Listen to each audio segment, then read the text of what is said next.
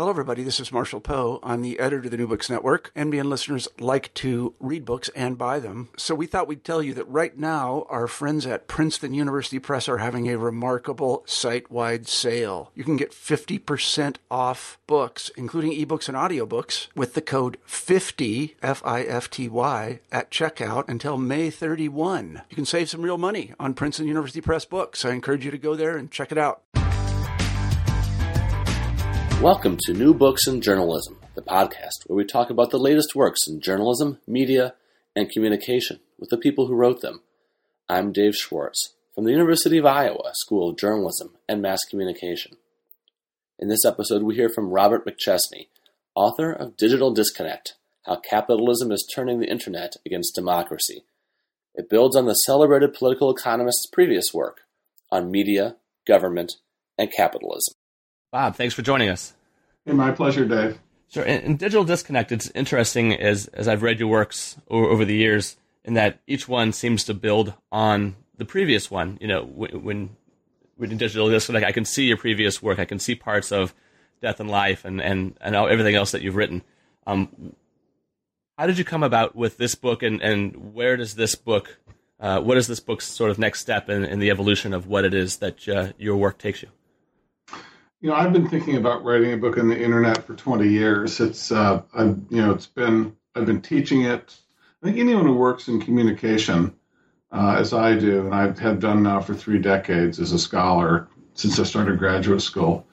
You know, at a certain point in the 1990s, it became evident that the digital revolution, the internet, was really changing a lot, if not everything, and that it was a dramatic change, not just for media and communication, but for society.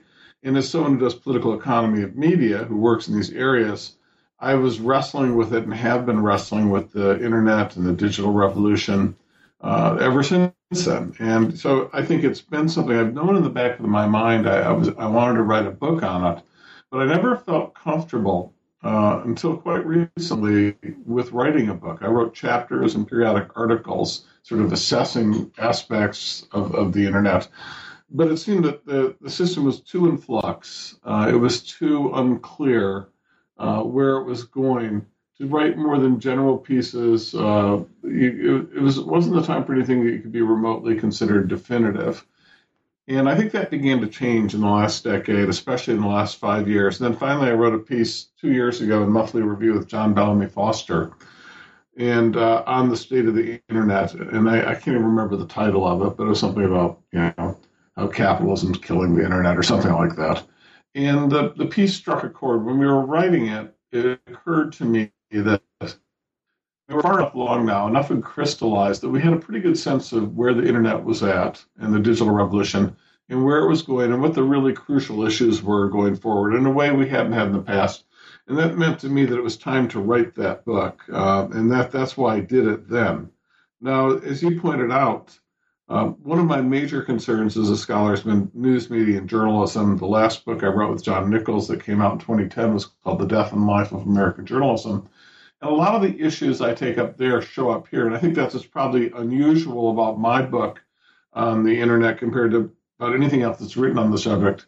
Almost all the other books on the internet, some of which are very good, that sort of try to take a larger view of it, really have very weak or limited treatment of journalism or of the political economy of media, how the resources get allocated to it, and have very little to say of value on the subject. Because of where I'm coming from, my interest, I think that's the one thing I could inject that draws from my past research, where I can speak with greater authority, that's really not talked about by anyone else. When talking about media, online, traditional, whatever, and you start talking about the idea, is capitalism good for it? It makes some people twitch, because to them, capitalism and democracy are synonyms, which in fact they're not. How do you address that in this book? You've got the chapter, does capitalism equal democracy? But what do you say to people who do equate the two?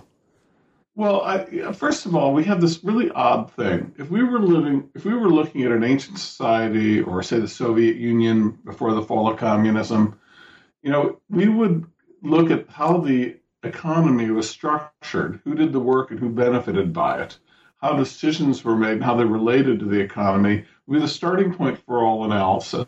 And when you were assessing weaknesses in the Roman Empire, ancient Greece, or some Indonesian community, not to mention Soviet Union or some country we're in bad terms with, that would be the way any credible analysis would begin. You'd start by looking at how the economy is structured, who benefits by it, who doesn't benefit by it, what the rhetoric is and the ideology of the society versus what the reality is. And what's one of the striking features of American societies that's strictly off limits in the United States. This is the one place you can't do this, or any of our close allies. Right. Here we have to take, we're sort of taught, and intellectuals do this as well, unfortunately, because we are the ones who should be the last ones to do this, and we should do the exact opposite. But here we basically are taught that there's sort of an ante to admission to be taken seriously, is that capitalism can't be mentioned by name unless you're to praise it, like Milton Friedman, or it's going to be off limits. So you're simply taken as a given. And that soon sort of evolves into capitalism being benevolent and capitalism being the same as democracy. And part of my book is to say that if we start with that assumption, which most analysts do, we're going to end up washing up on the rocks, because that's a bogus assumption. And it leaves us really handcuffed to understand what exactly is going on, because we're mixing up two very different phenomena. They have an important relationship, capitalism and democracy, but they're also very different.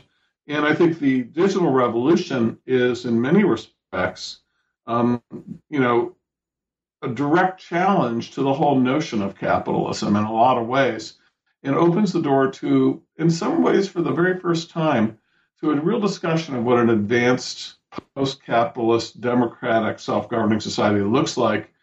And I put post-capitalist in there because a lot of my book is arguing that a capitalist democratic society is increasingly difficult to maintain in the digital era.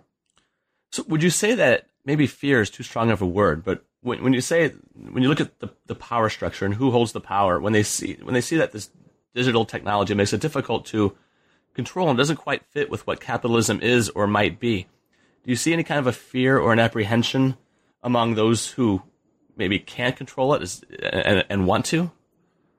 Of course. I think that's a very understandable fear and concern, and I think that's why in more authoritarian regimes, the efforts to control the internet and digital communication are central. I mean, if you go to China, they have an enormous array of mechanisms for allowing the internet to exist because they need it economically, but also monitoring it so it can't be a threat to the status quo. And I think that that's true in the United States as well. And part of what I do in Digital Disconnect is chronicle the ways that commercial and governmental interests are monitoring the internet, incorporating the internet into their own work, minimizing the damage the internet can possibly do to their prerogatives. It's a central political issue of our times. What are some of the things that the powers that be do to try to harness the internet for their own benefit? Well, I think we're using singular powers that be in sort of a way that probably is sort of a meaningless term unless we're more specific, because there are different powers that be with different agendas. And I think in the book, one of the problems with the internet, this really gets to the good point, is that it doesn't lend itself to the idea that there's one button that can be pushed that controls it. With broadcasting, for example, or state censorship over newspapers and some dictatorship, you pretty much go to one office, one person, one policy, one institution, and you get a handle on who's running things and how you change things if you don't like what's going on. The internet's never been that way. There's never been one policy, one institution, one debate that sort of shapes the entire thing. It is a heterogeneous phenomenon where there's a range of different interests, a range of different fights and policies. They're all connected, and in the book I connect them, I think. But there's not just one. And so when you ask the question of what the powers would be doing, it depends which powers you're talking about. One chapter I have in the book deals with what I call the cartel. These are the handful of telecommunication and cable companies that control internet access in the United States. And they have their own distinct agenda. They want to privatize the internet. That's their goal. And by privatize the internet, what they want to do is they want to close down the system. So anything you access in the system, they give permission to. All websites are not created equal in their dream world. They turn it into a hepped up version of cable television where they control the network at the bottleneck, and people who want to be on it have to pay them, both the consumers and the producers of the websites, the services online. And that's their dream. Now, that's completely irrational in any sort of understanding of network economics or a free society. We ought to, I think, obviously, in my opinion, one for free without no censorship. It should be a public utility. It should be like the post office was, in effect. And the cost would come plummeting down because we wouldn't have to have electronic barbed wire and passwords and all this stuff. Everyone gets it. It's built in. And we end the digital divide, and it's a publicly paid for resource. That's the rational way you would deal with this network technology. Instead, what we have in the United States is that the telephone and cable companies, which are extraordinarily powerful, and which are companies that are built on government monopoly licenses historically. So their whole specialty, where they're good at, is buying off politicians and regulators. They have used their immense power to take over the government policymaking process, and they've converted themselves into basically having a stranglehold on internet access.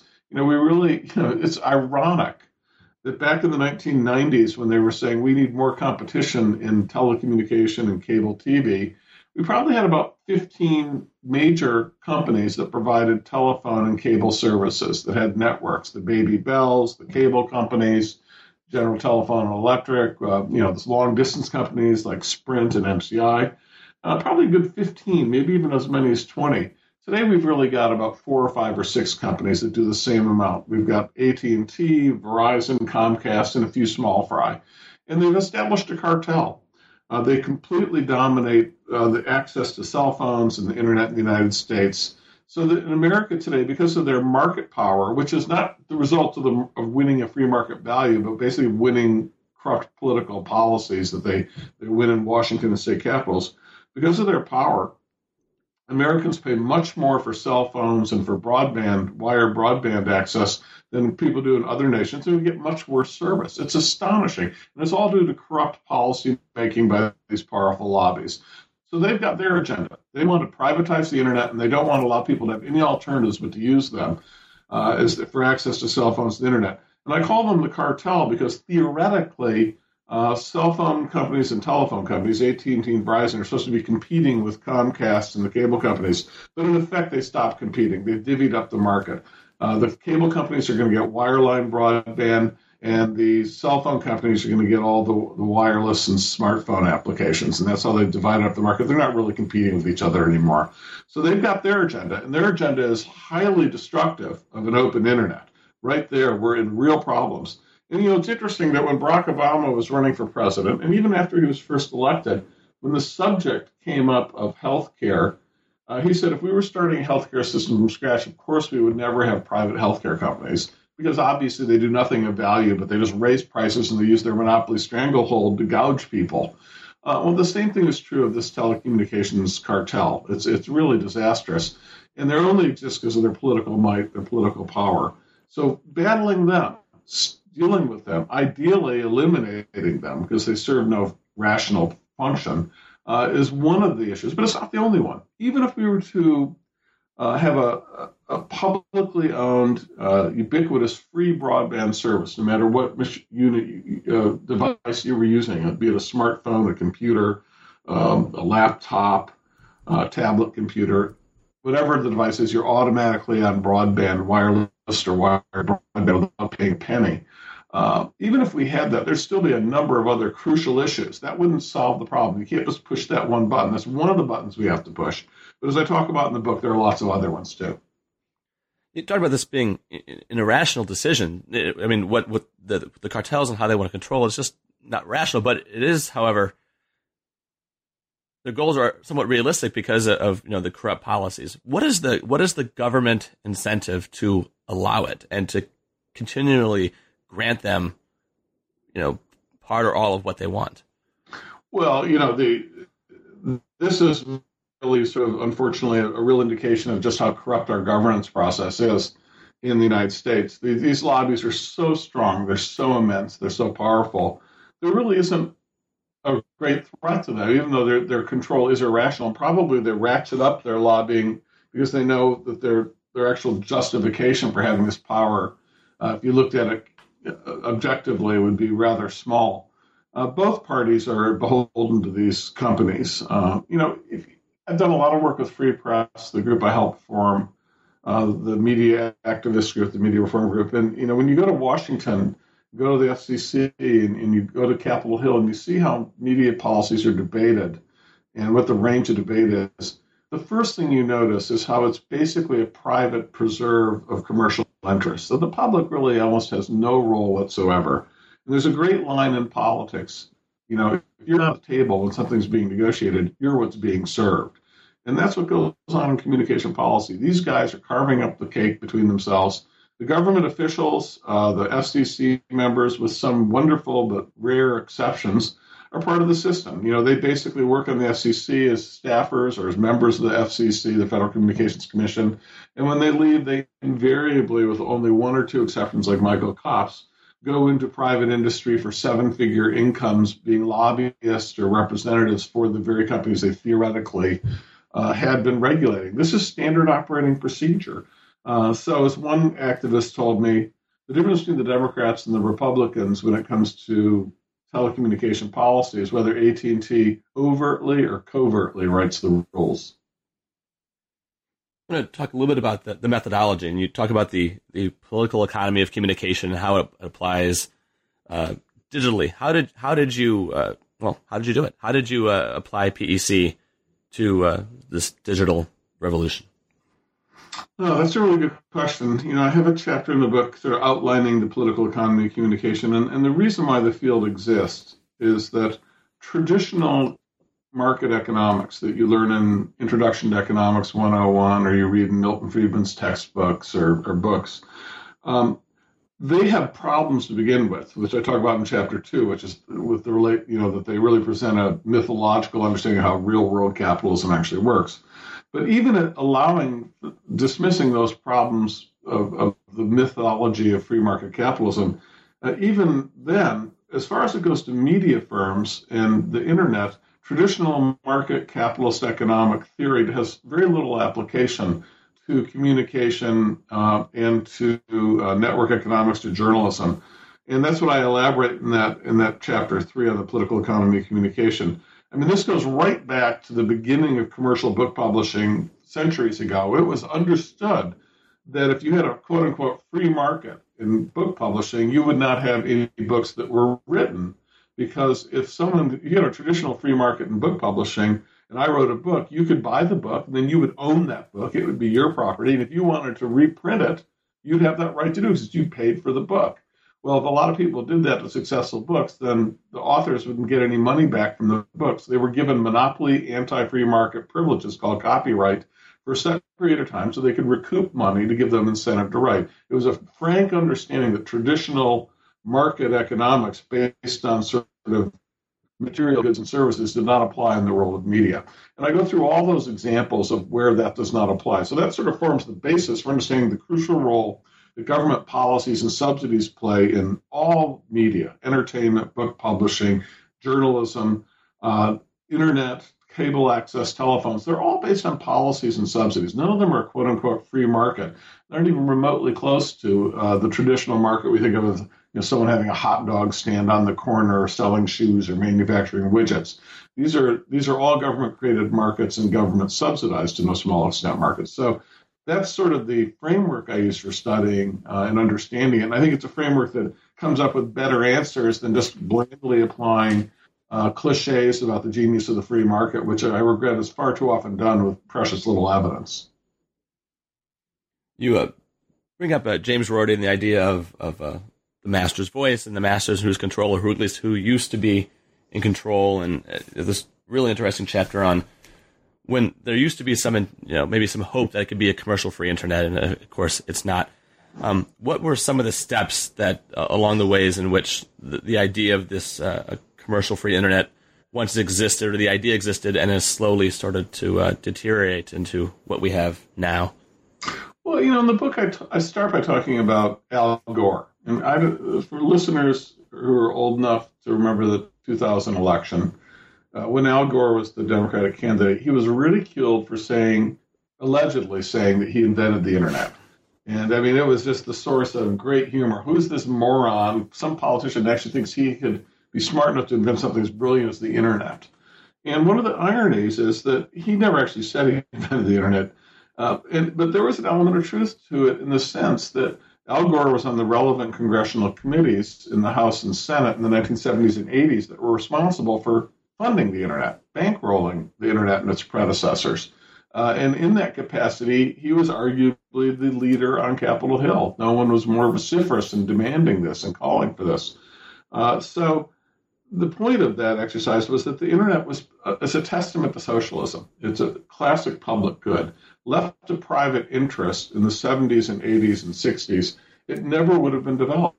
There was no commercial value in it. In 1972, the U.S. government actually approached AT&T, the phone monopoly, and said, "Do you want to take this thing over? It's costing us a lot of money." And they studied it and said, "No, we can't make a profit off of it. You guys keep it." And this history of the internet as a public good, as a testament to socialism, to government spending in the public interest, as a foundation, has been lost entirely in our history. And I try to resurrect that. And when we see it, when I came of age with the internet in the late 80s and early 90s, when I think right as the World Wide Web came out and made it begin to be a ubiquitous medium, the idea then was entirely non-commercial. If someone tried to do anything remotely commercial, they would be flamed. They'd have their email inbox or their Usenet chat filled up with people yelling obscenities at them. The idea then was that our society is marinated in commercialism and advertising. There's no shortage of places to go if you want to have someone try to sell you something. The internet was going to be one place where this is going to be everyone's equal. We're all citizens. It's not about shaking people down for money. It's about dealing with each other in a whole different level, a non-commercial way.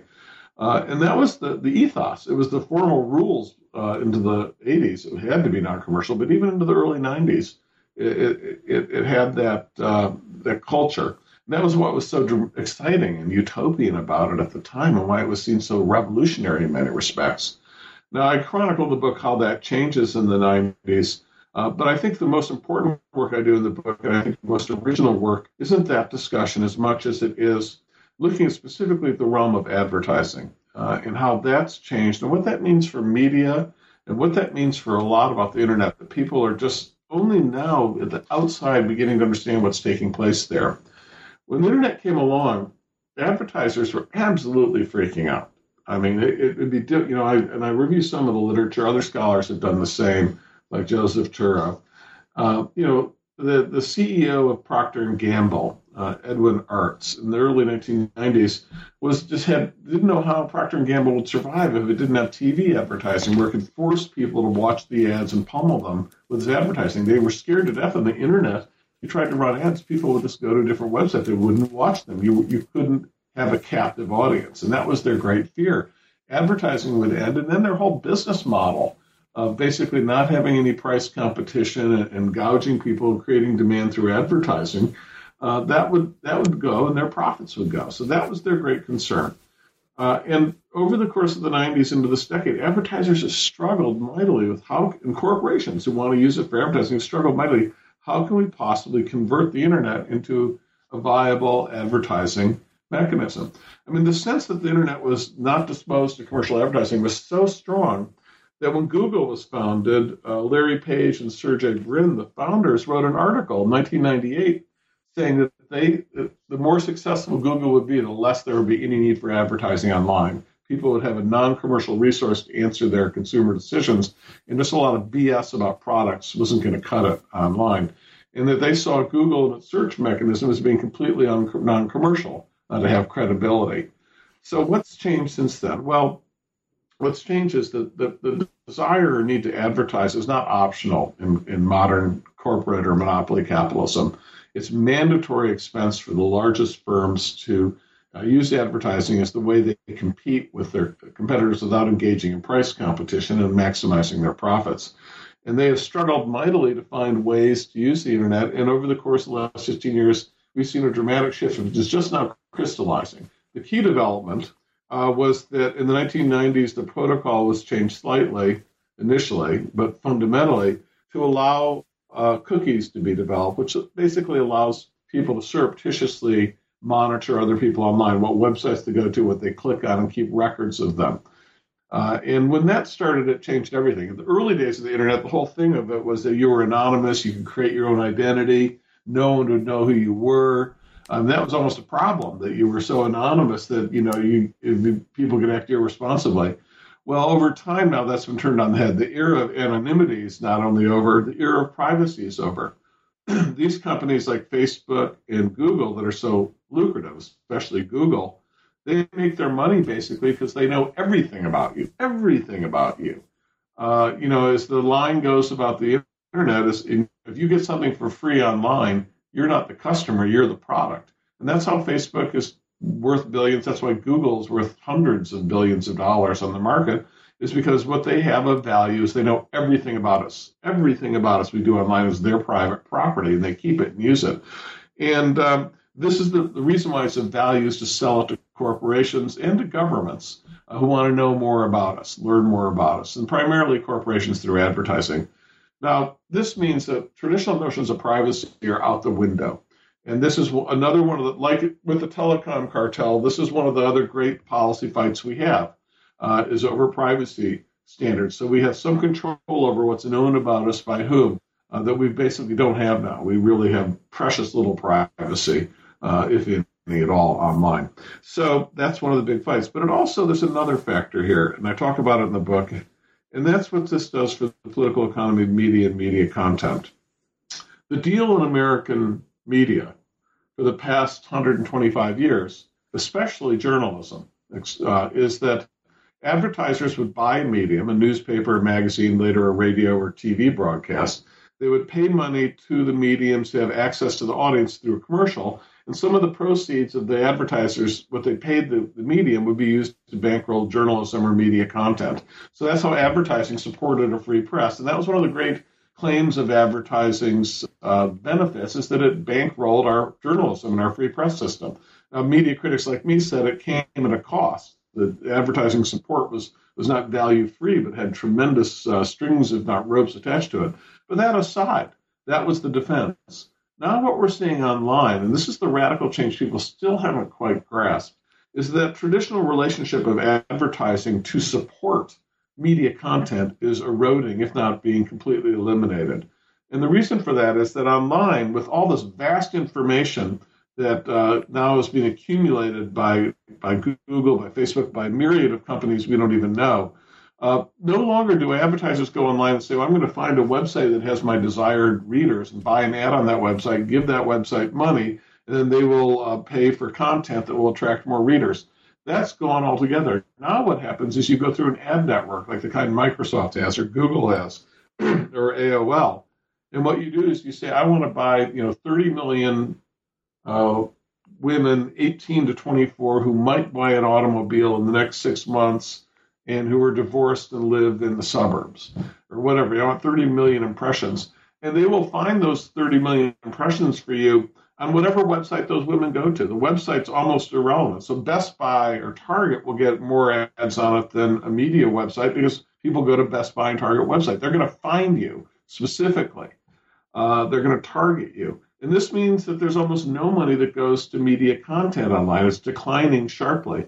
10 years ago, 100% of advertising on media content, journalism websites like newspapers went to the website. Today, the figure is like less than 20% and falling because the money goes through these ad networks, and the ad networks then place the ads automatically by algorithm, and it'll go on a media content website sometimes, but only on those websites that are visited by someone in the target demographic. I mean, everyone gets their own internet now, driven by commercial interest. It's a whole new world. It's completely different than people thought the internet would be 20 years ago, and it's being designed basically for the commercial interest of these companies. And what's so interesting is there are some media companies, maybe old newspapers that are trying to go online, and when you look at how they construct the ads on their websites, they're trying to still build modules as if it's somehow like a broadsheet, but now just online they put the banner ad at the top, the one on the side, and now you see them. The ad might pop up in front of you. You have to click it to to go off. And just echoing what you were just saying, and to build off what you were just saying, you see these echoes of old forms of advertising still popping up into the new form, but they're not quite maybe clicking the way they thought it would. No, and I think the evidence is in on this one, but very few people want to face up to it. This is a conclusion that John Nichols and I reached 3 years ago, which is that we have to accept that journalism and media content more generally, artistic content, culture, but especially journalism, is a public good. The market is not going to produce it in sufficient quality or quantity, and if we want it and need it, and we desperately need it, so we better want it, it's going to require public funds to set up independent, competitive, uncensored news media operations across the country. The market won't do it. The evidence is in. They're jumping ship. I think the public good nature of journalism was hidden for the last 125 years because traditional old school media were able to sell advertising to cover 50 to 100% of the expenses, depending on the medium. So we had the illusion that this was a commercially viable undertaking to do journalism. Well, now that advertising basically is abandoning the field at 100 miles an hour, there aren't enough people left to pay the freight to have a popular journalism, and the product is shriveling, so even fewer people want to pay the freight. And we can see that it is a public good, and it's going to require a public policy solution, or we're just going to continue to see a deterioration of journalism and our political culture as a result. What do you mean by the military digital complex, playing off what Eisenhower's farewell speech? Well, Eisenhower, in his farewell speech in 1961, made one of his most famous speeches, and he warned against what he saw as the military-industrial complex. And he had alluded to this several times throughout his career. And his concern was that being the supreme Allied commander in World War II, who led the D-Day invasion, a career military man, a general, obviously, but he'd seen between the 40s and the end of his presidency that the United States had gone from a country that was largely a peaceful country that periodically built up its military for a major war and then decommissioned its military after the war into a country that was permanently at war with this huge military apparatus, a Pentagon, and a massive wartime budget that was permanently in place, and troops all over the world in hundreds of nations or dozens of nations and hundreds of bases.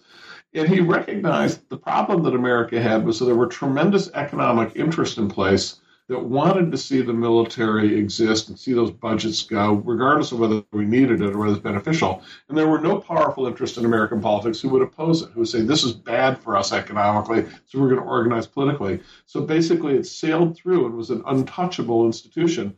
And I think what Eisenhower did in that 1961 talk is he channeled some of the most brilliant words of James Madison or Thomas Jefferson, who understood from looking at ancient Rome and ancient Greece that a society that's permanently at war, a society with a huge empire and a huge military, cannot remain a self-governing republic. Something has to give. Because military empires, they require secrecy, they promote oligarchy, they promote corruption that always comes with them. And that's antithetical to a credible self-government. So he said, we've got a real problem here. This is the problem that's not going to go away until we address it, and it threatens the survival of the republic as a result.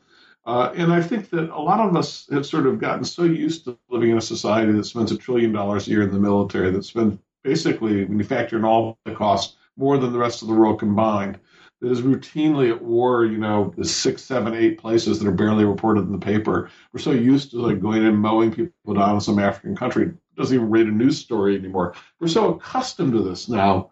We take it for granted. Even people who are critical of it, we sometimes lose sight of the fact that this is such a defining part of our experience in the world, even though we don't talk about it. And the military role in the internet is very much definitional. And in the book, I go through how the vast majority of the technology, including the internet itself, comes from military spending. That's where not entirely. I mean, the public research universities like Illinois, where I teach, or Berkeley, were central to developing the internet in the 60s, 70s, and beyond.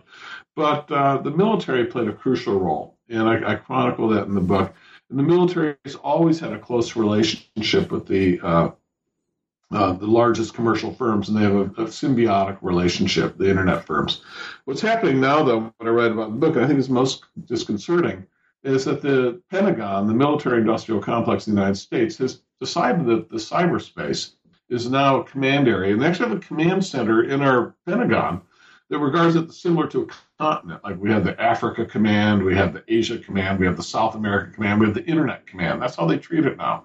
And the National Security Agency, the NSA, basically is building the cloud of all clouds, meaning they're going to collect material on everyone and everything and know everything about us so they can protect us from terrorists. And they work closely with these private firms, the Amazons, the Apples, the Googles, to collect and share data. And it's very lucrative for both of them. They work closely with AT&T and Verizon and Comcast, the cartel. They're all in cahoots together, collecting all this data, working for each other's interest. It is not a very pretty picture. And it's all done basically with virtually no public awareness, no public involvement, but corrupt policymaking. This is what's driving what's going on online right now, and I try to talk about it in the book. In Digital Disconnect, Chapter 7, you kind of outlined some ideas for policy, and I'm not going to go through them all the bullet points, but the one I did want to ask about was because it's in the news, it seems, every year or so, the idea of net neutrality, and it was SOPA, and it was PIPA, and I remember Wikipedia went dark, and Boing Boing went dark in support, and others were not in support. If you would talk a little bit about the idea of net neutrality and where you see this fight going. I forget the name of the bill that was just introduced again. Well, net neutrality is something that Free Press has been working on and leading the fight on for the better part of 8 years now. And this is the idea that once we have this cartel that has monopoly power over internet access, that really is just due to corrupt policymaking. There's nothing that requires it. But basically, you only have one choice for broadband, maybe two if you're lucky. But you basically have one choice, and there's not much competition. That these companies have tremendous incentive to privatize the internet, close down the networks. Since there's no competition, you can't go to someone else and get the same service, but have access to all the websites. You've got they're going to be able to privatize it. And what we have now in the United States is the cell phone companies basically have privatized networks. They don't have to offer all services, whereas the wireline do. And so we still have net neutrality there. This is a huge fight. It only exists because the cartel has so much power they want to abuse so badly, which is why they hate net neutrality. They don't want to honor all websites as equal. They want the ability to say some websites and some services come through if they pay us off, and we can get a take in it, and others that won't pay us off don't, like cable TV systems. That's why it's such a huge fight. Net neutrality also has political implications. It basically says the cartel, these 3, 4, 5 companies, can determine what voices have access to other voices and what don't. That's way too much unaccountable power, even for the most benevolent institutions, let alone companies that have such deplorable track records for civil liberties as the cartel companies like AT&T, Verizon, and Comcast. So that's that fight. It's a crucial fight. Now, I want to tell you, the other fights you mentioned, like SOPA, is a different fight altogether. And it's that's the Stop Online Piracy Act, and that deals with copyright. And copyright, I mentioned historically its importance. Well, it has returned as a huge issue online because traditional media, the internet sort of raises exponentially the whole problem with media in the first place, which is that ideas aren't material things. And so 1 million people can watch the same TV show, and it doesn't distract from my ability to enjoy the show, or go to the same website. 1 million people try to eat the same hamburger. There's some real problems. Not 1 million people can enjoy the same hamburger. And the internet basically makes the traditional media system of commercial media, buy a product, sell it, and then put walls around it so no one else can use it, far more difficult to enforce and far more unrealistic. It begs for a much more rational way to say, how can we support culture to get it out there without having to have a police force online constantly hawking people?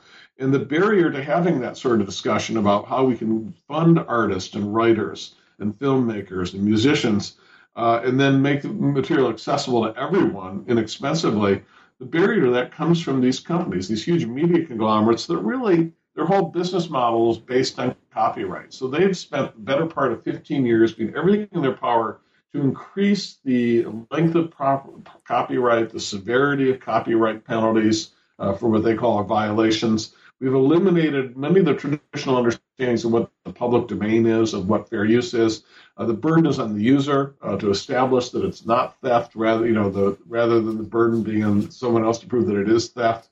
It's a very bad situation. It's made the media conglomerates major proponents of an internet that's very easy to track people by the government, very easy to track people by commercial interests, so they can track down people who might be using their stuff. So they become huge allies, in fact, of turning the internet into a surveillance institution rather than an uncensored institution.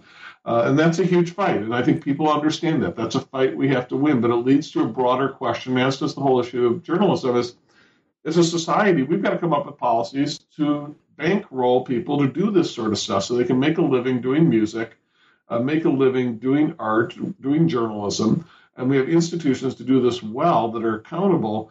But at the same time, we can't use these antiquated policies like copyright, which are just strangling the internet and really doing nothing of value except beefing up the bottom lines of these media conglomerates that are largely dinosaurs that do nothing of value otherwise.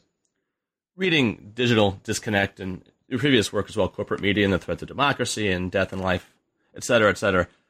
I read these and I'm so impressed by the work that goes into it and fired up. You know, I was a journalist for 10, 15 years, so I get fired up and all this stuff.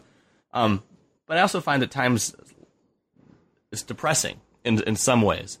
And personally, I'm wondering how you feel. What is your outlook on the internet now and the government's role and the corporate interest? Do you have any optimism? I know you have some great points in terms of, you know, some policy suggestions and ideas, but how do you personally feel about the outlook of digital communication in this country? Well, let's start with your first point, which is, you know, the book, sometimes the stuff's depressing. I hear that periodically, and I think it's such a bizarre point to me in a way, because, you know, if you go and you get a diagnosis for your health, and let's say you've got a serious problem that needs to be addressed, and the doctor says, boy, that's going to bring you down. I'm not going to tell you about that. Instead, I'm going to say, you know, you're doing okay, and that everything's going to be fine. You'll probably walk out of there and feel good for a while, then you're going to get really sick or die and probably say, gee, I wish the doctor had told me the truth, and I could be alive still, or your family would say that. And that's what our job is to tell the truth and let the chips fall where they may. Our job is not to basically say what's going to make people feel good about themselves, you know, so that, gee whiz, things are great. Thanks, Professor, for letting me know how wonderful everything is. It seemed that way, but now I feel really good. You know, we're not self-help promoters. We're not hucksters. Our job is to just do our best at telling the truth, using the evidence we see, and outlining crucial problems society's got to address. I mean, if we don't do it, no one's set up to do it but us. That's our role. And so my feeling is the biblical saying, you know, the truth will set you free. Until you know have a good diagnosis, you can't really solve the problem. And so we have to get a good diagnosis, and then we come up with solutions. And once we see what the cause of the problem is. And having said that, I'm spectacularly optimistic. I mean, I never understood people say, well, just tell me how great everything is, and then I'm going to walk around in a cloud while things suck. You know, I don't know whose favor that is, what sort of world that is to live in. I'm a spectacularly optimistic person, and the reason I'm optimistic is that I know in every single issue we've talked about in this interview, Dave, and every issue I write about in the book, the significant majority of Americans, even with the little information they have, are on my side on every issue. And when the more information they get, the more they're on my side. There's not like an outpouring of people in America that say, gee whiz, I really love the idea that there's this cartel that's gouging me on the internet. I really love the idea that there's this onerous copyright. I really love the idea that corporations know everything I do. I have no idea what it is, and they're spying on me. They know more about me than my family members know about me. No one likes that stuff. No one wants that. And to the extent they are aware of it, they want to change it. They're concerned about it. And that's the optimism. I would be depressed only if I thought I outlined all this stuff and the American people said, no, we don't care. We like having huge monopolies that run everything. We like having social programs gutted. We don't really need Social Security or health care. We like paying through our teeth and being bombarded with ads that are invasive. If people said that, and I thought that was the consensus, even with what I wrote, then I'd be depressed. But we aren't even close to that. I'm optimistic. Great. So Digital Disconnect, it's done. It's out. It's making the rounds. What's next for you? Well, Fate would have it's been a sort of productive year. A bunch of projects I've been working on have come into completion almost simultaneously. So I have another book that I literally sent off the last change to yesterday morning that I'm writing with my friend John Nichols, who I wrote Death and Life of American Journalism with. It's coming out in June with Nation Books, and it's called Dollarocracy, How the Money and Media Election Complex is Destroying America. And it basically talks about what's happened to the election system in America with the rise of big money and the crucial role crappy journalism and declining journalism play, and the media companies that benefit by these absurd TV ads play in the whole process. And part of that book, in fact, I think the most original chapter by far, is a long discussion of how digital elections and digital campaigns are evolving, taking up virtually all the issues that I talk about in Digital Disconnect, but then applying them simply to the 2012 election and what took place with Obama and Romney. The book is Digital Disconnect, How Capitalism is Turning the Internet Against Democracy, and the author is Bob McChesney. And Bob, thank you so much for being with us today. My pleasure, Dave. Let's do it for the next book, too. Sounds good. Bye-bye. Bye. You've been listening to New Books in Journalism, part of the New Books Network. You can find Digital Disconnect, written by Robert McChesney, at Amazon and other retailers. Thanks for listening.